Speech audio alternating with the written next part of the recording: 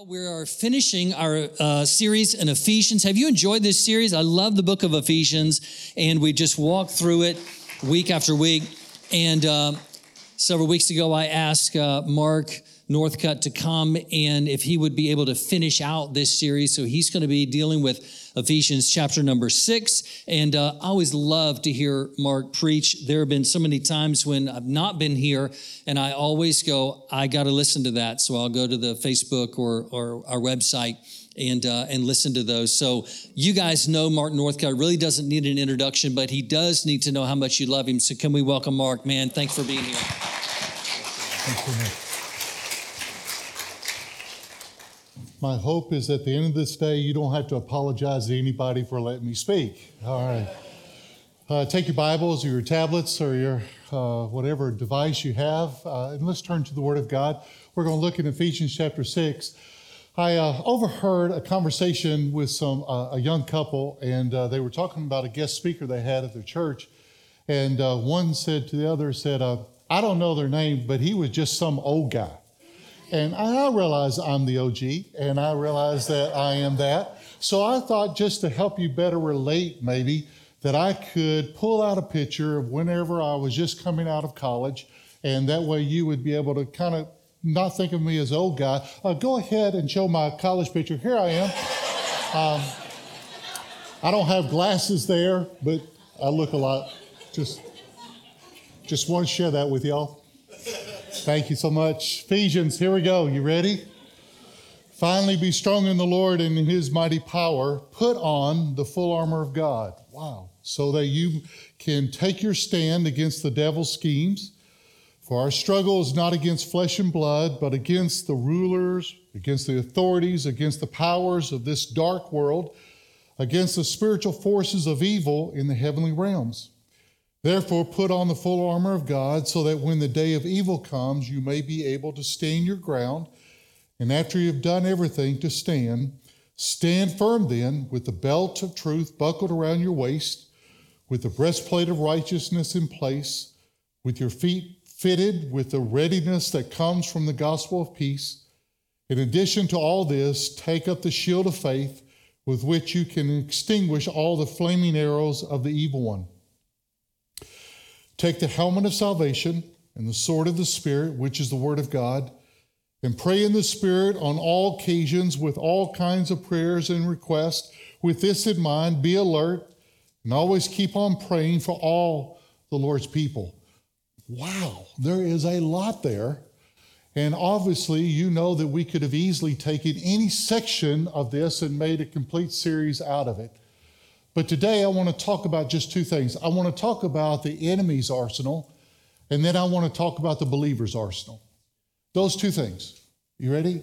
Let's just ask the Lord to be with us. Father, I pray that you would not, Lord, help me to be a better communicator. I'm not asking for that. I'm asking that you would take the spiritual realm, those things that are heavenly created, and one of those being the anointing, and you would give unto me the ability to communicate to the point where your people are fed, where, Father, they literally can experience fresh bread from heaven. And it would touch and answer, direct, and empower your people for the day of which that we live. I pray that because you are the only one who can. I completely confess my inadequacy, but I am proud to say that I am dependent upon you. And I just thank you for that in Christ's name. Amen. Paul, the apostle, he begins here in these very first verses, and he's not saying that we do not struggle, we don't have issues with flesh and blood, with people. Paul the apostle had struggles. He had people who imprisoned him, who flogged him, who ridiculed, who spit upon him, who did all sorts of stuff. Yes, he had struggled with that. But what he was saying here is that just the fact of the person is not the complete picture. There is an entity, there is a power, there are forces that is behind that action, behind that behavior, behind what is being done that is not of the natural. It is of a spiritual dimension. He calls it evil. He calls it spiritual powers, authorities, and these things. What the problem we have in the Western world is we don't lean into that. We don't lean into that part of it. We have a tendency to lean into the fact that there are natural causes to everything. And if there's natural causes to everything, then there's going to be natural remedies or scientific remedies to these natural causes. So we don't lean into those things. We say stuff like if there's crime or poverty or violence, if there's brutality, abuse or neglect, it's because of some natural reasons. And so if we can figure that out, then we can figure out the solution to it. So we start looking for those things. That's the way we lead into here in the West. And so we even attribute actions and behaviors to psychological factors. Or we create, maybe there's sociological structures. There's because of poverty or because of neglect or because of these kind of things. Because of these factors, if we can discover them, if we can put a handle on them, if we can find the gene that controls that, then we can manipulate that and eliminate evil and eliminate the badness that's happening in this world. There's a gentleman by the name of Andrew Delbanco. He's a Columbia University. He's a secularist intellectual. He does not profess anything of God. A few years ago, he wrote a book entitled The Death of Satan, How America has lost the sense of evil. And in this book, he writes, he begins and he opens it up and he says this: there is a gulf has opened in our culture between the visibility of evil and our intellectual resources to cope with it. He goes on to say, we have jettisoned in the West the idea of cosmic evil.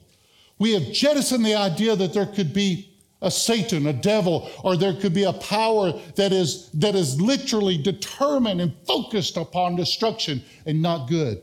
In fact, we don't even like to use the term evil nowadays. We have a tendency to use other terms because the word evil means that there's value judgments or there's moral absolutes. And we're thinking, well, wait a minute. They're not really at fault. They're not really the problem. You got to understand those external forces are the why. And so what's happened is that we've eliminated the word of evil and we've gone to medical terms. So we use terms such as, dysfunction, pathology, neurosis, psychosis. And we use all of this and we try to describe why there's individuals who have a willingness or a cooperation or even a joy in evil. And we struggle with that. Delbanco, he says one of the problems that we have in that mindset is that we cannot describe adequately the Holocaust. We can't understand mass shootings. We don't know how do we put into words whenever there's abuse of a child or someone is sold into trafficking as a small child. We can't understand what's happening in Ukraine right now, where they're discovering bodies that are, oh my goodness, how can you describe that any way but evil? So Delbanco, he uses an iconic movie to describe what he's trying to put across. He takes the horror movie, Silence of the Lambs, Anthony Hopkins and Jodie Foster. Some of you are nodding your head. Some of you are going, no, I never saw that. That's okay. That's fine. But he takes a scene whenever Anthony Hopkins, who is this serial killer, and he is being interviewed by the FBI Agent Starling, who plays by Jodie Foster. She walks in and she says this: what happened that made you like this? And he responds, nothing happened to me, Officer Starling. I happened. You can't reduce me to a set of influences. You've given up good and evil for behaviorism, Officer Starling. You've got everybody in moral dignity pants and nothing is ever anybody's fault. Look at me, Officer Starling. Can you stand and say I'm evil? I'm evil, Officer Starling.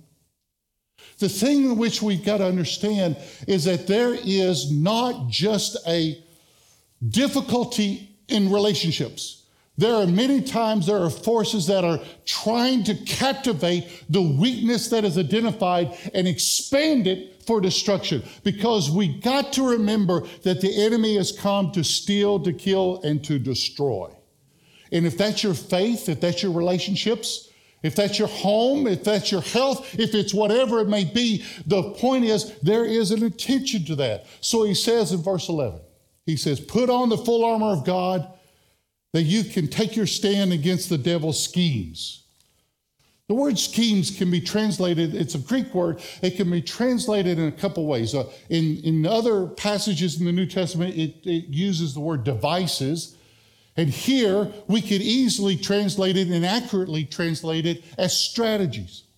Now, I want to point out 2 errors and 2 strategies. Here are the 2 errors. The 2 errors I'm going to take out of C.S. Lewis's book, The Screwtape Letters. It's a classic book, and it's wonderful, to be honest with you. And in the introduction, C.S. Lewis describes how that there could be one of 2 errors that people have. One is to underestimate the enemy. The other error would be to overestimate the enemy. To underestimate the enemy is pretty easy, that we would kind of fall prey to the Disney mentality, and that is that, it's nothing but a mindset. It's nothing more than just a fairy tale, mythology, that the enemy and all of his dominions, all that kind of stuff is nothing more than just for those who are unintelligible, or maybe those in the third world. Well, you've got to understand that is an error, because we really do eliminate the possibility of his influence of trying to come against you. The second one is to overestimate. The overestimate is where you put everything at the devil's fault. I got a flat tire. Well, some demon came and put a nail in my tire. How dare that, and all that good stuff. And suddenly you are overestimating. You're giving too much credit to the power of darkness. He says what we need to understand is that, we do live in a fallen world. There are things that happen. Life takes place, stuff like that. There are some times whenever we ate too much pizza and we had a bad night and we got a stomachache the next day.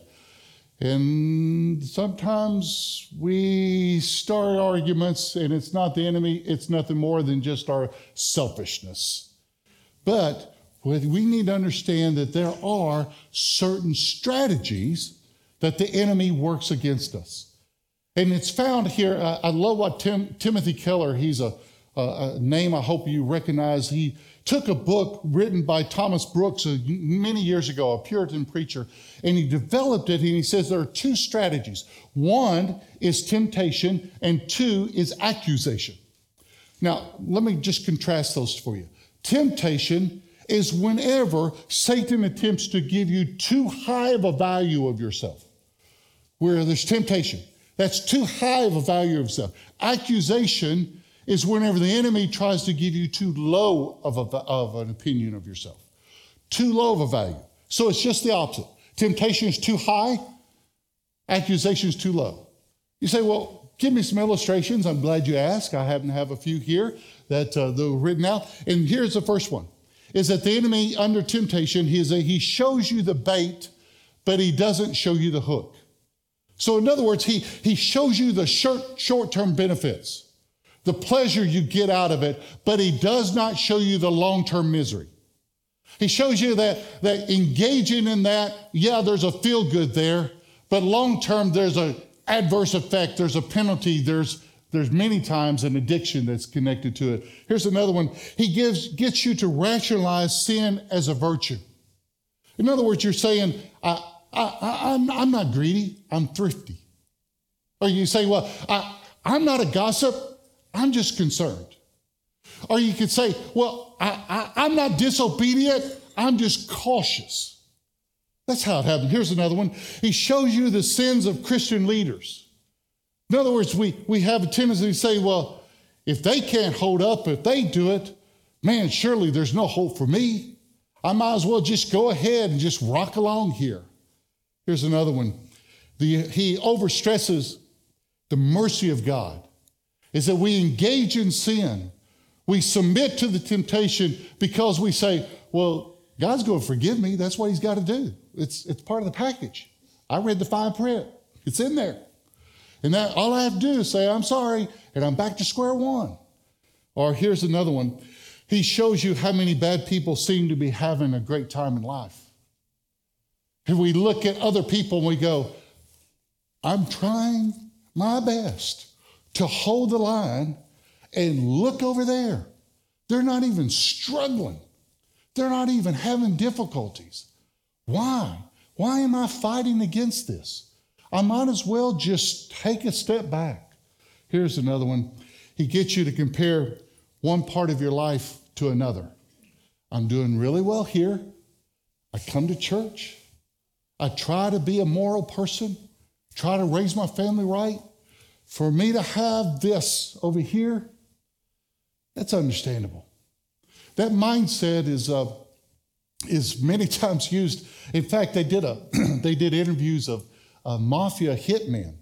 And the number one thing they said was, yeah, I'm a hitman, but I take care of my mom really, really well. Okay, that makes sense to somebody. But you see the rationale there? Here's the last one on temptation. Is that you've suffered, and because of your suffering and because of the difficulties you've had in life, you need to be able to say, I get a pass over here. I get a mulligan. I do over. I get this. Well, what about accusations? Accusations are shorter. There's less of these.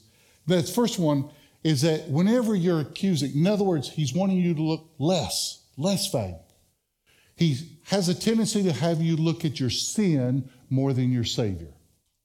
In other words, I just can't do right. I can't do right. I can't get over this. There's just no reason. I might as well just throw in the towel. This is the way I am. This is the way that I'm made. Here's another one. He calls you to obsess over past sins that have done damage and you can't do anything about it.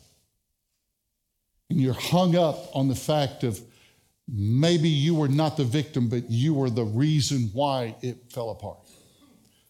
Here's another one, is that he makes you think that the troubles that you are going through are your punishment that you rightly deserve.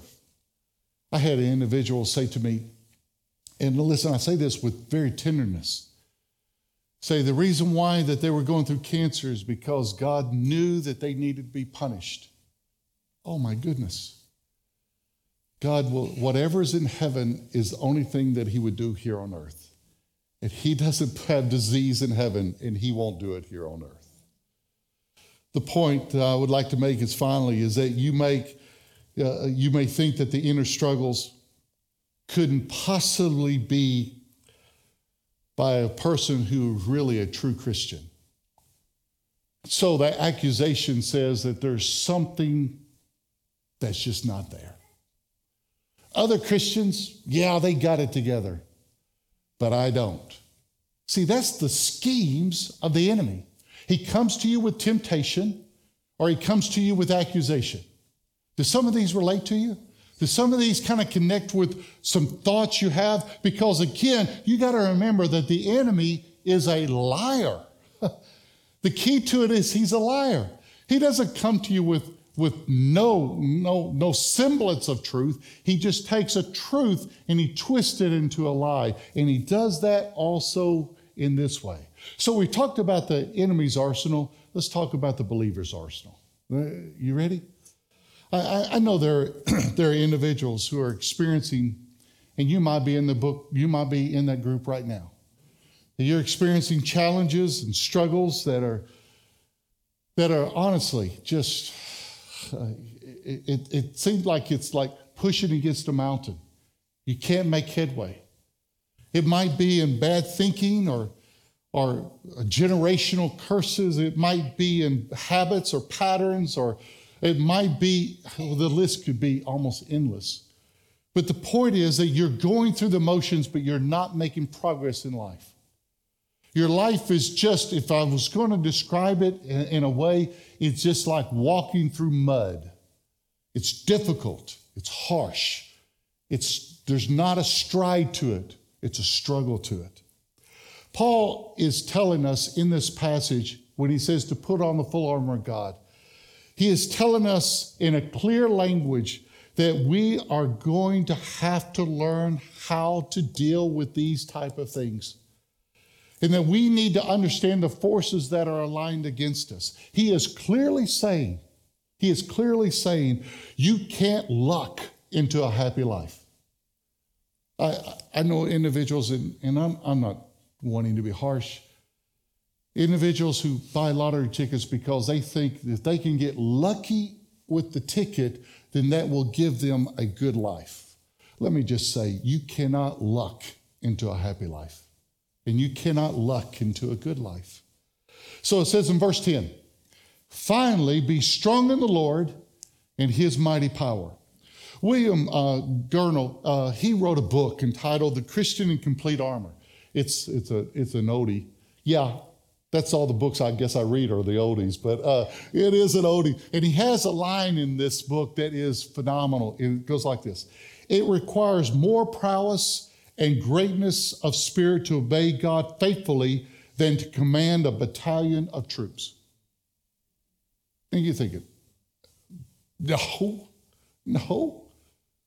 Let's do it one more time. It takes more prowess and greatness of spirit to obey God faithfully than to command a battalion of troops. Why do I say that? Because one of the most difficult things in America is for us to submit our will to someone else. We are an individualistic society. We pride ourselves in individualistic thinking.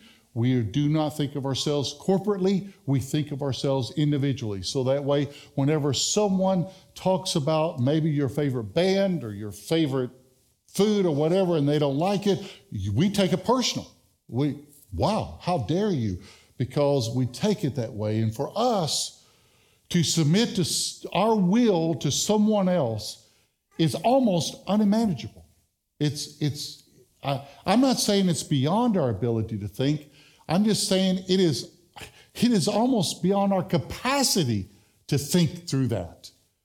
So he comes here and he uses an illustration, a military illustration, of putting on the full armor of God. And he's basically trying to communicate to us that one of the key ingredients to coming against the powers of darkness is for us to submit our will to his. We have a tendency to not think that way. We have a tendency to say, okay, God, I want you to enrich me. I want you to take care of me. I want you to make life easier for me. I want you to make sure that those people who are giving me a hard time, you hit them with lightning. But God, I'm not really sure about me submitting my will to you because I want to make sure there's an ROI, there's a return on investment. I want to make sure there's a payout at the end. And so we say things like this. We say things like, hey, wait a minute, I understand this whole concept of giving and tithing, but for me to be obedient, I need to make sure that there is a return that it is better for me, not more difficult for me. That if I give, I'm going to have more to be able to give to get what I want, not less where there has to be sacrifice on my part. And so what's happening is that we say things that I will obey if you will explain to me what comes from it. Now, can you imagine a military unit doing that? Can you imagine just a company of men in which the captain or the major says, okay, we're going to charge and we're going to take that hill. And everybody goes, whoa, hang on just a second. I need you to explain to me why we're taking that hill. And I also want to make sure that I am not going to get hurt. Because really, be honest with you, I got a hair appointment next Tuesday. I want to make that, and you know where I'm going. So what would happen with that unit? It would be disastrous because it's not necessarily for them to understand, it's for them to respond to the command. So he says in a way of which that we can grasp, in a military way. He's not promoting a militaristic mindset. He's trying to say, as a unit, it's not up for us to say, okay, God, you explain the end result. You explain the end, and then I will tell you if I do. God, you tell me what will come of it, and I will decide if I go and ask for forgiveness. See, you see where we're going? So in other words, we're basically saying is, I want to decide for myself if I obey. Not if, God, it's you. And so he says for us to come against the powers of darkness in these schemes, we have to do something that is contrary to our normal American mindset. And that is, we have to submit to his will. And he says, put on the full armor of God. Generally speaking, that is to put on the full armor, put on the full armor of God, is to put on all the benefits and all of the privileges of God and the gospel of Jesus Christ when we put that on. It's to put on everything that God has at our disposal and to put that on. You say, well, what do you mean by that? Okay, let me give you an easy illustration. You know, this morning, it was pretty cold. And can you imagine just backing up on the coldest day we had in Georgia the past couple months? Can you imagine going out without proper clothing? Just being totally exposed. No, it would be painful. It would hurt. It would be detrimental. It could be damaging even to you. But by putting on the proper clothing and to insulate you, you were able to not only withstand the elements, but you were able to function in the elements. And you were able to do your normal thing with the elements. That's what God is saying about put on the full armor. He's saying put on the benefits, put on the privileges of Christ and him crucified. Put on the benefits that I have for you so that you can withstand those things that would want to destroy you, to harm you, to do damage to you. He says whenever we put on the full armor, we put on every blessing, we put on everything. Now, I know that some of you, and I don't think it's inappropriate at all, that as you begin your day, you say, Lord, I put on the full armor of God. And you take each element and you place those upon yourself. And I'm saying that's probably a great idea because it refreshes your mind and it brings to your forefront of your thinking the things of which that you are now prepared for in the life. When you put on the breastplate of righteousness, it protects the vital areas of you. Those things that are vital. God protects. When you put on the buckle of truth, you discern and see and understand those things. Whenever you take out the shield of faith, you quench those attacks, those accusations, those temptations, and you also are strong enough where people can stand behind you and shield them. Sword of the Spirit, that you can destroy the works of the enemy. You have the helmet of salvation, that you would have the mind of Christ and the vision of Christ and the hearing of Christ, and not just through our own personal pride. What am I saying? Is to put on the full armor of God. Whenever, for all these years, I've always been working with individuals who are homeless. And it's a phenomenal ministry. It's not an easy ministry. Because one of the most difficult things for a homeless person to do is to change from homeless thinking. Homeless thinking takes on many, many ways. And also is very synonymous to slave thinking. For example, the children of Israel, whenever they came out of Egypt and they were crossing through the desert, what God, all those stages, all those things was to remove a slave mentality and to give them a thinking of freedom and living as a free individual. So also with homelessness, that you can take an individual. In fact, we're seeing this and I'm not wanting to throw stones here, but we're seeing now an effort that if we can take a homeless person and give them a different environment, for example, give them a small apartment or things of this nature, what they've discovered is that the homeless person will take their patterns and bring them to that small apartment. And so the bug infested, the bed bugs and all the stuff they pile around in the golf cart or in their little shopping cart, they bring and they put them inside their apartment. Why? Because they haven't changed their thinking, they've changed their location. The full armor of God gives you the ability, gives you the power of which it literally changes your thinking. It changes your identity from that old person to the person you are in Christ. from that defeated individual to the one who's living life more abundantly, from that individual who is struggling with anger and depression and anxiety, all these things, to you living in the newness of Christ, in the freshness of Christ. That's what it means by putting on the full armor of God, is that he is giving you, through the blessings of God, a new thinking, a new way of living, a new identity. He's giving that to you through Jesus Christ. That is phenomenal. So the most powerful thing we do with homeless individuals is we don't take them and say, okay, here's you a new set of clothes and here's you a new location, because they will just bring their old life into their new location. The most powerful thing we do is to take the months of discipleship and teach them the things of God, and teach them that new identity, and teach them that full armor of God, where they are saying, I am no longer that man, I'm a new man in Christ. That's what God wants to do with you. Now, here's my last one, and I'll end with this. Promise. That doesn't mean how long it'll take, but I promise it's the last one. Is the one thing you've got to understand is it says in verse 13, put on the full armor of God so that when the day of evil comes, you may be able to stand your ground. So often, we wait until the crisis comes, and then we want to break the glass, pull the hammer, pull the handle that says fire or whatever. We need to stay with the full armor of God on.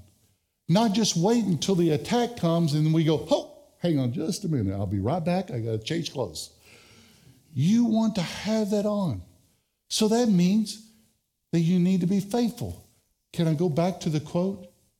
It takes more prowess and power of spirit to be faithful to God than command a battalion of troops. Yes. Because why? We get distracted. We get displaced. And we have all these other things, and we have life where it's not quite difficult. And then we run into the buzzsaw of life and we go, wait a minute, God, where are you? And he says, I'm here. I just need you to equip on up. So what is my encouragement to you today? And that's, first of all, this, is that we need to understand there is an enemy who is desirous of literally making you an example of his power to defeat. He's wanting your family, he's wanting your neighbors and your coworkers to use you as an example of how powerful he is. Secondly, I just want to remind you that Christ and him crucified, next Sunday we will celebrate that, defeated every single work of the enemy. There is nothing that he has that can overcome you. Nothing, absolutely nothing.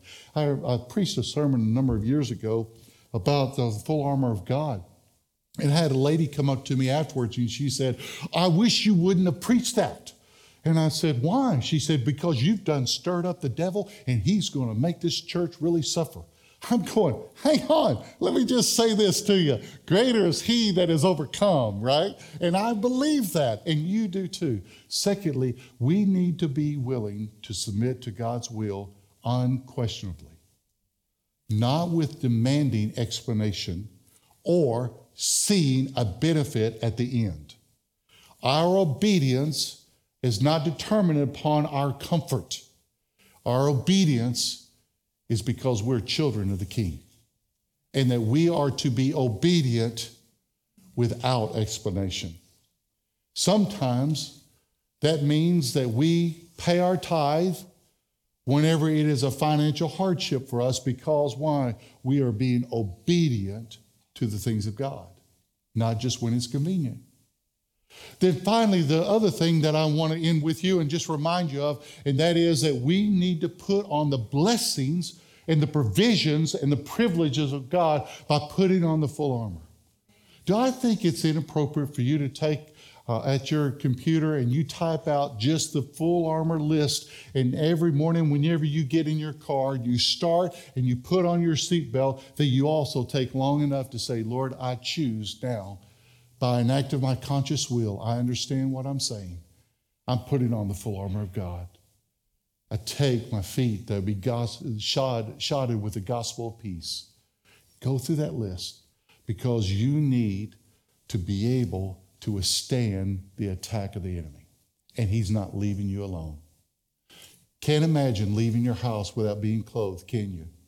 I hope that you will not leave the house without being spiritually clothed as well.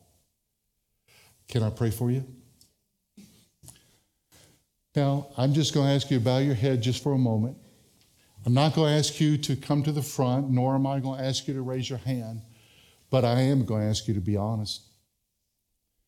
I know that you can drift in your thoughts, but I'm just asking you to be focused just for a moment, literally just for a moment. Are you being obedient?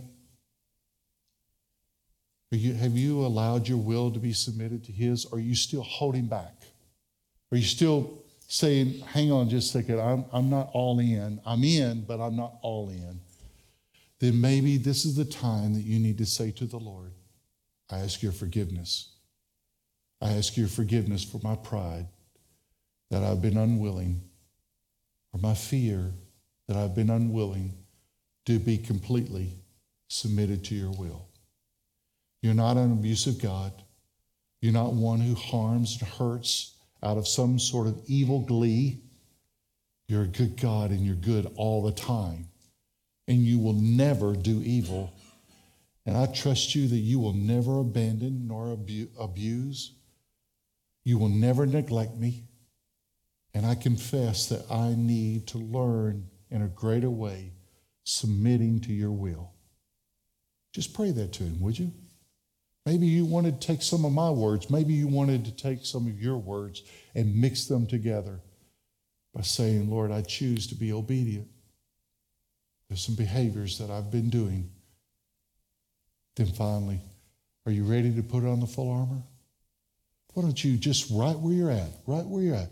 I'm going to just verbalize them out, and I want you to say that in your prayer. Lord, I put on now the gospel of peace, that I stand firm and strong, that I'll be ever ready to share the good news of the gospel, but also to stand in the firmness that I am totally the Lord's. And I don't have to fear because I'm His. I take on the buckle of truth, that I will be able to discern the times of which that we live. That I'll be able to discern good and evil, right and wrong, those things that are truth and those things that are lies. I come against the lies of the enemy through temptation or accusation. I take up the breastplate of righteousness, that those vital areas of my life, those vital areas, Lord, you will protect. Some of them I can list, some of them I can't. I take up the shield of faith, that I would stand strong against the attack of the enemy. I take up the helmet of salvation, that I would have the mind of Christ, and I would speak through that mind of Christ, not through anger, not through revenge or hurt, but through the mind of Christ. I take up the sword of the Spirit, that I will do the work of the enemy in destroying, that I will do the work of God in destroying the work of the enemy. And that wherever I may be, that I will glorify God through my life each and every day. I pray that in the name of Jesus. Amen. Amen. Blessings. Blessings. Have a great day in the Lord.